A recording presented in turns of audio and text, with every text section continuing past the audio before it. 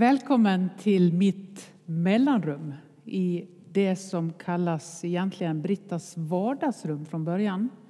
Men vi har ju kallat det Brittas mellanrum nu under pandemin, de gångerna jag är solo. Vardagsrummet är när jag har någon gäst som jag bjuder in och samtalar med. Men oftast så blir det att jag ger en hälsning själv nu under en period så här.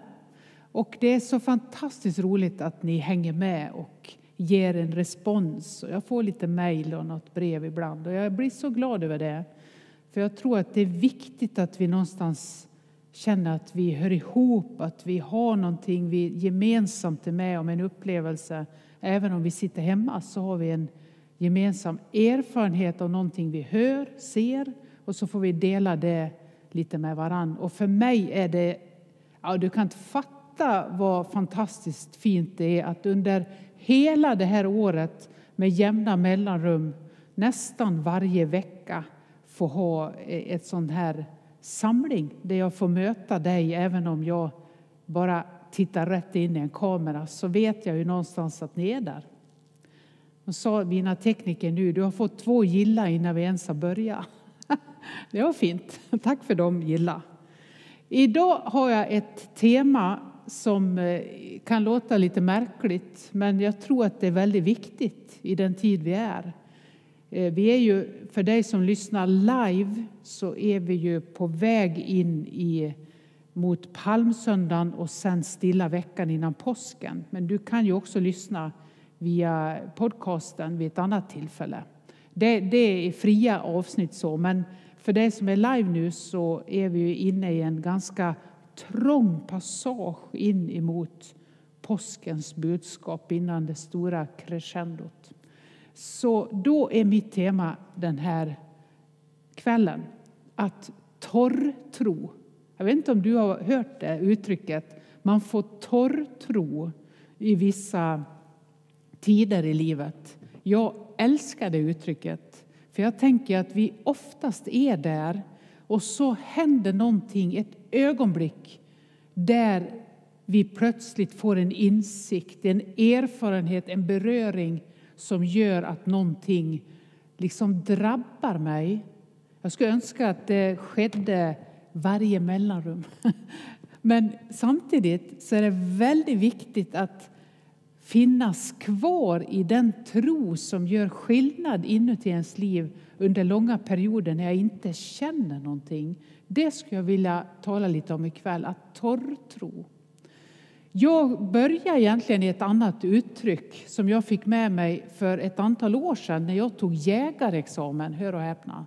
Det gjorde jag under en sån här tid när jag var pastor i södra Nissadalen utanför Halmstad, bodde i Sännan. Då upptäckte jag att man kunde ta jägarexamen på måndagskvällar, gå en kurs. Och det var då, den kvällen och dagen där jag var ledig. Jag tänkte det blir ett utmärkt tillfälle. Jag hade tänkt länge att det hade varit roligt att få göra den examen. För det är en fantastisk kurs i naturlära, spårning, att få upptäcka vad som finns i skogarna, hur man känner igen ett viltspår. Och sen är jag uppväxt också med jakten som en naturlig del eftersom min pappa var jägare. Jag tyckte att det var lite fint att få åtminstone ta med sig kursen och kanske också vara med på någon jakt, vilket jag har fått. Tack ni som har tagit med mig på jakt ibland. Där kom ett annat uttryck som ligger lite nära torrtro. Och det hittade jag först. Och det var att man sa så här på kursen: nu får ni gå hem och torrträna. Torrträna. Och det betydde att man skulle lära sig sikta. Och då använde man, jag använde ett kvastskaft. Det är helt ofarligt, ni vet. Och så skulle man försöka att liksom torrträna genom att peka upp emot taklisten eller en prick så där och få liksom in det där att snabbt, som när man skjuter lerduvor, vilket är underbar sysselsättning, det är så roligt. Att liksom bara peka pang, så. De bara hojtar till om du har sett eller gjort det. Och så kommer en del lerduvan och då ska man bara peka och skjuta samtidigt. Så får man torrträna med taklisterna hemma. Och jag bodde i ett litet hus då. Det var nog tur, för att annars hade nog grannarna, om de har sett mig genom ett lägenhetsfönster, tänkt att jag var tokig som gick med kvastskaft och pekade upp emot listen och så här. Men det kallas att torrträna. Jag tror kanske att våra underbara, duktiga skidskyttar gör det ibland. Att man liksom får upp den där rörelsen. Det är ju så, när jag har följt dem i vinter, så är det ju, när man ser att de zoomar in den här tavlan, så är det ju helt otroligt vilka marginaler det är. Alla skidskyttarna är fantastiska skyttar. Det är så lite som skiljer mot träffen och bommen. Det är enormt lite. Så jag är helt fascinerad av det, att komma helt slut, åka, ha fysiken och så kunna få upp det i geväret och pricka rätt. Det är fascinerande. Annars så ska jag ärligt säga att just nu så väcker tanken på vapen ett illamående hos mig. Om jag tänker på vapenlagarna i USA och vad som händer, det tycker jag är helt förfärligt. Det måste jag ändå få säga. Jag föredrar torrträning med kvastskaft. Det känns lite mer rimligt att göra det.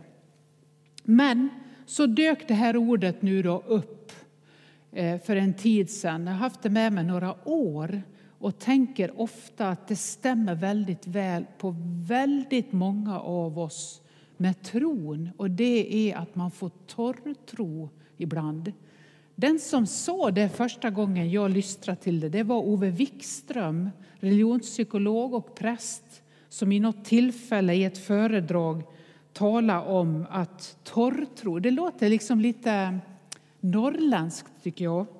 Det är som att sätta o framför. Jag har oäten, eller jag har och så liksom man gör tvärtom.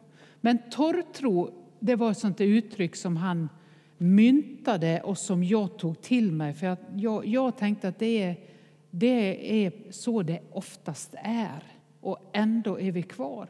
Så jag skulle vilja få stanna inför det där och ge dig något exempel på hur gör man när man torrtro? Hur ska man stå ut i långa tider med att inte känna så mycket, bli berörd av så mycket, utan bara liksom fortsätta ändå. Och så tänker vi då, men är detta någonting jag tror på egentligen? Vad är det? Och så glimmar det till plötsligt och så inser man, ja visst ja. Det är detta jag tror på. Det är detta som är livet här inne som pulserar. Väldigt mycket av den där tvekan handlar om känslor. Att jag inte känner att det är stumt eller jag har uteblivna bönesvar. Det jag ber om verkar Gud inte höra. Han gömmer sig för mig och min längtan och min bön verkar inte få svar. Och så kan man ändå titta på alla mirakel i naturen. Och vi kan hålla med om det, vi som torrtror. Att det är fantastiskt med våren och att det kommer upp liksom vår efter vår.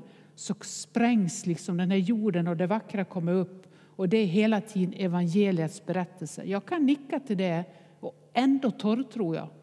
För att jag känner kanske inte att jag har fått min bön besvarad. Och då blir det en sorts att man liksom vinglar till och tänker, är det på riktigt i mitt liv? Jag kan se allt det där runt omkring mig, men för mig är det inte så mycket en erfarenhet. Hoppas att jag kan ge dig lite mod att hålla ut den här kvällen och i det här mellanrummet. När jag får torrtro i långa tider så handlar ju det om att tron inte släcker min inre törst som vi ibland har som ett uttryck eller mättar min hunger. Jag fortsätter liksom hungra och ändå väljer jag att stanna kvar. Det var en sån tröst för mig att få ett ord för det som inte var ett fromt ord eller ett vackert ord som kan vara tvivel och tro. Som vi ibland talar om tvivlet som en väg till tro och som en viktig del, det är det. Men att torrtro kändes mer, ja det är nog mer jag liksom. Det liksom är mer genuint på något sätt för mig. Jag vet inte hur du känner men jag tycker om uttrycket. Och nu ska jag få möta Birger. I en av mina favoritböcker som jag har nämnt, och du som har följt mig lite har säkert stött på den här berättelsen innan, men nu ska jag påminna dig igen. Det är Kerstin Ekmans bok Skraplotter. Birger mötte jag i hennes roman Händelser vid vatten som kom ut 1994, 93 eller 94. Han var provinsialläkare uppe i Jämtland vid Svartvattnet. Och nu kommer faktiskt en tv-serie så småningom som Pernilla August regisserar, där de spelar in den romanens tema, Händelser vid vatten, blir en tv-serie. Det ska bli jättespännande att möta Birger i den tv-serien. Den är lite framskjuten på grund av pandemin, men den kommer så småningom. Jag mötte Birger igen när jag läste Skraplotter. Fortfarande boende där uppe och fortfarande läkare på vårdcentralen. Det här som jag tänkte på, som för mig är kanske till och med bortom torrtro. Om Birger skulle stå här bredvid mig, nu är ju han en romanfigur, men oftast är ju romanfigurerna de vi går parallellt med, bredvid, och inser att de berättar någonting om vad det är att vara människa. Så om Birger stod här bredvid mig så kanske han inte ens skulle säga att han torrtror, utan att han inte tror. Att det mer är otro eller avsaknad av tro, eller ju en bättre uttryck. Men jag tycker att han beskriver torrtron.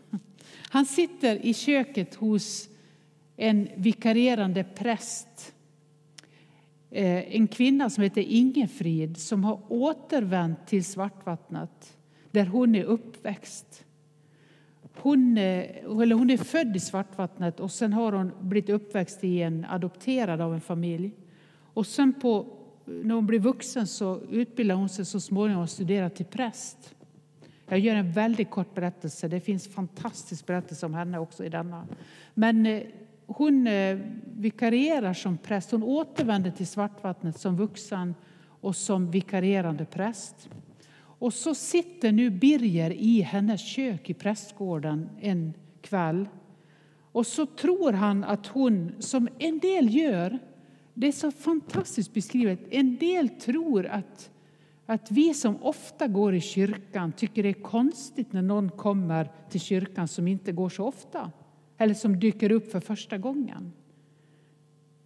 Jag tror inte att det är så egentligen. Men man känner kanske själv när man liksom smyger sig in i en kyrka för första gången, att man tror att alla ska tycka det är konstigt. Jag tror inte det är så. Men han vill förklara för prästen varför han går i kyrkan. Det är väl att han någonstans känner att han inte riktigt tror att han passar in. Förmodligen. Så beskriver han i den här fantastiska romanen av Kerstin Ekman, Skraplotter, om varför han går i kyrkan varenda söndag, trots att han skulle säga att han inte tror. Och han liksom säger att du undrar väl varför jag går i kyrkan. Och hon har kanske inte riktigt gjort det.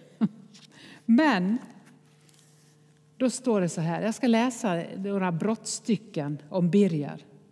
Så när du träffar honom i den här tv-serien, om inte du också har läst Händelser vid vatten, tänk på att han nu är åldrad och så har det hänt en del saker i hans liv. Och han har vandrat länge igenom ett sorgens landskap efter en förlust. Och så säger han så här till den unga prästen. Du undrar nog vad jag har i kyrkan att göra. Det gjorde hon ju inte direkt. Men då så säger han så här. Det var ju Annie Raft, lärarinnan. Hon var min, inte sambo eller så, utan vi hade sällskap. Och så dog hon, en tragisk död som finns återgett i någon av böckerna. Annie dog, som var på begravningen. Och så säger han så här, Birger, när han beskriver sin situation. Då kan du tänka att den isolering vi har haft nu under lång tid, för många har varit ett sorgens landskap också. Man längtar till den fysiska gemenskapen i en kyrka. Många gör det. Men tänk då också att vi har en viss gemenskap nu. Känn dig delaktig i den här kvällens berättelse. Så här säger Birger till den vikarierande prästen. När hon dog så visste jag inte någonting. Vart jag skulle ta vägen. Ingenting. Jag var hålig inuti. Ja, det är svårt att beskriva. Det är inte när jag levde på. När jag var på vårdcentralen och jobbade och liksom utförde momenten. Utan annars. Det kunde hända var som helst. I affären eller hemma eller någonting. Då var det. Jag menar när jag steg in i mig själv. När jag var tvungen till det. Då var det som att ta ett kliv in i ett rum. Ett alldeles välkänt rum. Och så fanns det inget golv. Förstår du? Jag försöker. Man står där och ska kliva in och så finns det inget golv. Ingenting. Och så beskriver han, sen kom jag till kyrkan. Det var en ren slump, jag var på en begravning. Sen var kyrkan länge det enda ställe där jag kunde gå och känna den där rena, oblandade sorgen efter henne. Så jag började gå på söndagarna. Jag tog med mig blommor och gick till graven sen. Då fick jag ju vara i fred. Blev inte indragen i något kyrkkaffe och en massa prat. Jag vande mig liksom. Och sen kommer en fantastisk beskrivning som för mig är det lysande i torrtron. Så här säger han. Så börjar jag känna igen momenten. Jag tyckte bättre om en del av dem. Satt faktiskt och väntade på att de skulle komma. Som välsignelsen. Låt ditt ansikte lysa över oss. Ja, det är ju galet. Ett ansikte som lyser. Fast jag satt i alla fall och liksom väntade på det. Vissa salmer också. Reta mig på när prästen inte hade valt dem. Det har ju varit en del präster här. Vikarier som har försökt med allt möjligt modernt. Men när det var som bäst och jag satt och väntade på en viss psalm eller på välsignelsen eller något annat som jag visste skulle komma. Då förstod jag att jag hade hamnat i ett sammanhang där upprepning betyder återkomst. Det här tycker jag är jätteviktigt. Det ska jag citera igen. Det är en väldigt stor skillnad på de orden. Upprepa och komma åter. Och så fortsätter han. Det var naturligt som årstider. Den största helgen är ju på våren också. Jag skulle inte vilja missa påskdagen, säger Birger. Det här var liksom motsatsen till harvandet på vårdcentralen. Eller en tv-serie som gick utan slut. Något annat slut än att avsnitten hade blivit 52 eller 104. Det är struktur på kyrkoåret och det tycker jag om. Påskdagen. Gud nådde den präst som inte väljer var ljus över griften. Det är väl konstigt. Han lever ofröjd. Själva glädjen i det. För mig är detta en sån fantastiskt vacker beskrivning som Kerstin Ekman gör när hon ger Birger de här orden. Det här är för mig att torrtro. Jag tror inte han skulle hålla med mig riktigt. Ändå är det en sån otroligt vacker beskrivning av just det. Någonting som hjälper en att uthärda i sorgens landskap. Vad behöver du och jag i tider när vi torrtror? En sån sak som jag tror är jätteviktig är rutiner. Och rutiner skulle man kunna kalla för vissa regler. Att man sätter upp en regel för sitt liv. En rutin som återkommer. Det är ju det han beskriver när han beskriver att han går i kyrkan söndag efter söndag. Fast han säger, fast jag tror ju inte. Men jag går ändå.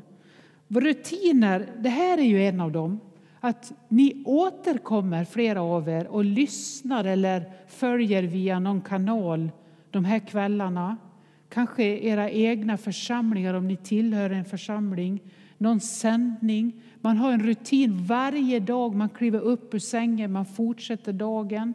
Man äter sin frukost. Man har vissa saker i sitt liv som är nödvändiga för att få energi för en dag. Och nu är ju de viktigare än någonsin. Och så fick jag till mig en sån fantastisk beskrivning av regler. Det är ju ett väldigt, alltså man kan tycka att rutiner och regler är ett ganska negativ beskrivning av livet. Och fy vad tråkigt och vad instängt och liksom inrutat. Men så sa någon så här, man kan tänka sig regler, och då beskrev han tideböner, att regelbundet varje dag be en tidebön, alltså vid olika tider som man gör i klostren runt om i världen. Så är det ju många också i kyrkan idag som har en liten andakt, en husandakt varje dag. Eller ber en tidebön ur Psaltaren.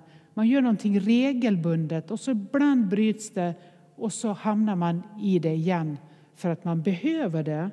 Då sa han så här, det kan vara som reglarna i ett husbygge. Man kan översätta regel till reglarna i ett bygge. Det är helt nödvändigt men helt osynligt.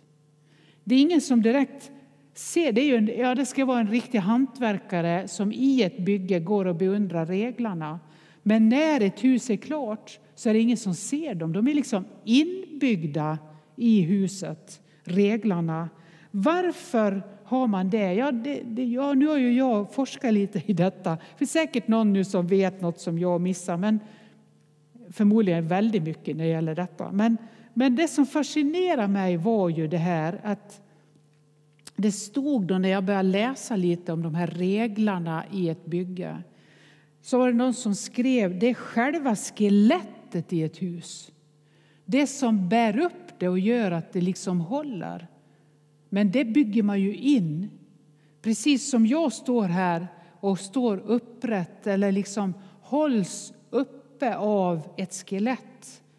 Så är det ju rätt mycket som är byggt på det, kan man säga. Så det kan man ju fundera över. Men det fanns en väldigt bra fråga i det här när jag tittar på det med reglarna. För jag tycker det var så fantastiskt bra uttryck. Och det var ju det att någon frågade så här på någon så här googling jag gjorde och sökte. Varför reglar man upp gamla väggar? Det är fantastiskt om du tar över det till ett mänskligt liv.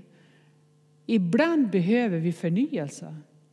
Ibland behöver vi någonting som rätar upp ett liv som har pågått länge och som börjar liksom andligt också sjunka ihop. Behövs någonting i varje tid. Vi behöver leva i den här tiden, ta emot det som sägs och skrivs och ges till oss idag, och samtidigt så bär vi grunden. Vi har en grund under oss som är kyrkans berättelse långt, långt tillbaks. Det är själva grunden vi står på. Men vi behöver ju ibland regla upp huset till en stabilitet idag. Det tycker jag var en fantastisk koppling som man kan göra till det. En regel, en rutin hjälper oss och håller oss uppe i tider av torrtro. Reglarna håller huset uppe. Också det andliga templet som du är.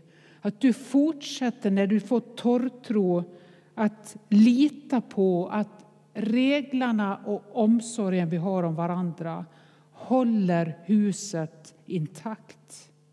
Även i svåra tider. Kanske det mest bärande är det vi inte känner, utan det som håller stadgan. Och det kan man fortsätta med när man torrtror. Att ta emot, att läsa Guds ord, att läsa andaktsböcker, att tala med andra om det. Att fortsätta be fast jag inte känner att det händer någonting. Jag fortsätter troget ändå. Jag torrtror och så plötsligt en dag så glimmar det till. Det är själva skelettet i ett hus som den där byggmästaren sa på någon sida jag läste. Birger i den här romanen Skraplotter, han reglade upp sin avgrundsdjupa sorg, sitt tunga, långa sorgarbete med det han kände till, och det var kyrkoåret. Jag tycker det är så fascinerande, och för mig så är det ett väldigt starkt argument till det jag redan har tänkt och visste på något sätt. Att det är viktigt att inte bara, som för mig som är predikant som det heter och ofta predikar, att ta de texter jag känner för. Utan jag reglar upp Guds verk i mitt eget liv och kanske också i någon som lyssnar genom att följa ett kyrkoår eller ett tema där jag inte alltid är mina älsklingsverser, utan jag ger årstiderna i tron och försöker hitta igenom det. Det blir ändå personligt, men man ger någonting utmanande som ska regla upp det andliga templet hos mig och kanske hos någon annan. Och då är det viktigt att inte bara gå på det jag känner för, utan reglarna bär i tider av torrtro. Det är de som kanske är det allra viktigaste.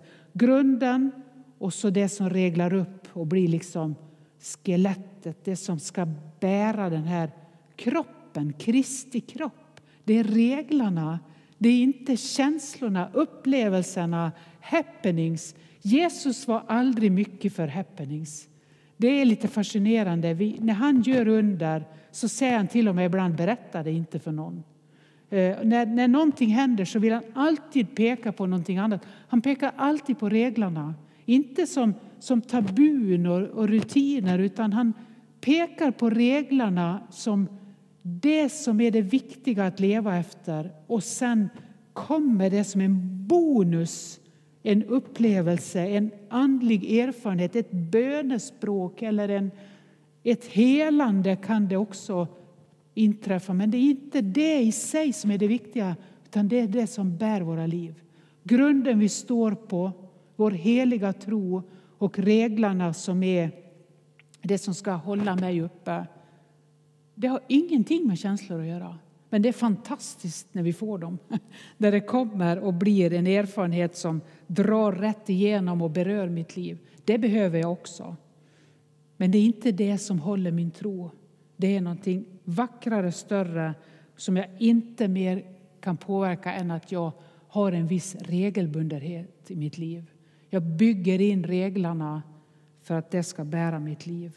Det är inget som känns, och det är inget som heller i bygget syns på utsidan. Utan det byggs in under själva byggtiden. Jag är ju helt fascinerad av ett program nu som jag tittar på som heter Husdrömmar. Och jag tycker det är så roligt att se när folk skapar ett hem, ändrar och köper något som de ska regla upp och göra i ordning, eller någonting helt nytt som de ska bygga och hur de vill ha det. Där ser man ju reglerna. Men inte hela vägen, utan när allt är klart så är det inte dem man går och beundrar, utan det är vad det blev. Tänk på det som ett hopp i din torrtro. Det är vad det blir i det långa loppet som är viktigt. Och det är icke känslostyrt. Det handlar om något mycket viktigare. Birger går i kyrkan, fast han knappt ens skulle säga att han torrtror. För att han behöver reglerna för att orka igenom ett otroligt tungt sorgarbete. Och så har han börjat uppskatta årstiderna i kyrkoåret. Så får han någonting, fast han märker knappt själv att det rätar upp hans liv. Det är berättelsen om ditt och mitt liv också. Det är så det är. Så det känns inte alltid, ändå är det där. Kom ihåg det. Nu när du går vidare in i våren och inte vet så mycket om när vi fysiskt får träffas. När du får ditt vaccin. När du kan möta den och den in real life. Och kanske är trött på att ringa, trött på att gå hemma, trött på att vara isolerad. Glöm inte reglerna. Glöm inte rutinerna. Helga rutinerna i ditt liv.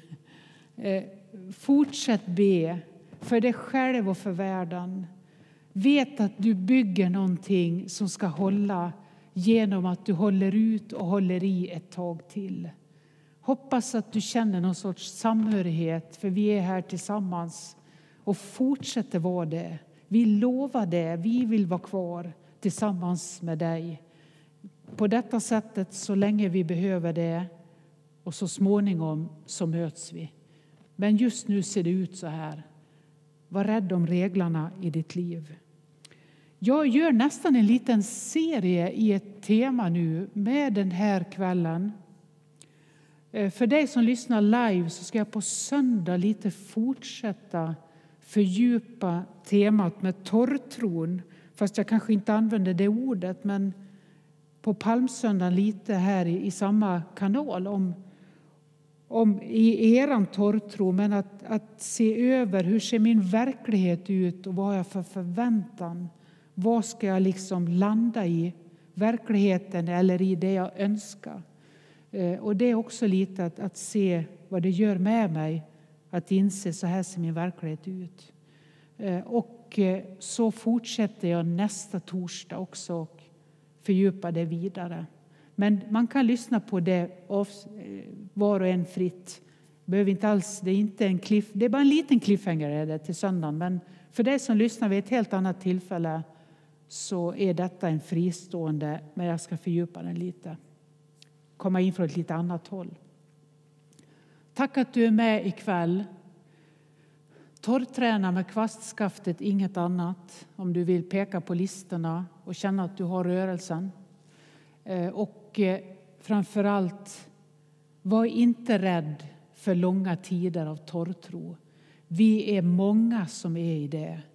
Och det är inte något som är fel, utan det är så att vara människa. Bygg reglerna. Tro på att det är de som håller dig uppe, inte känslorna. Och tacka för överraskningen när du ändå får bli berörd ibland. För det blir vi nu och då. Så vill jag sända med dig en välsignelse in i dagar som är framför. Var vid gott mod. Den här välsignelsen ber vi och uttalar ofta här i Betlehemskyrkan från Iona utanför Skottland. Ta emot välsignelsen för ditt liv. Välsigna oss Gud med solens ljus ovan oss, med jordens kraft under oss, med vänners omsorg runt omkring oss, med din avbild djupt inom oss och med din framtid som väntar oss. Amen.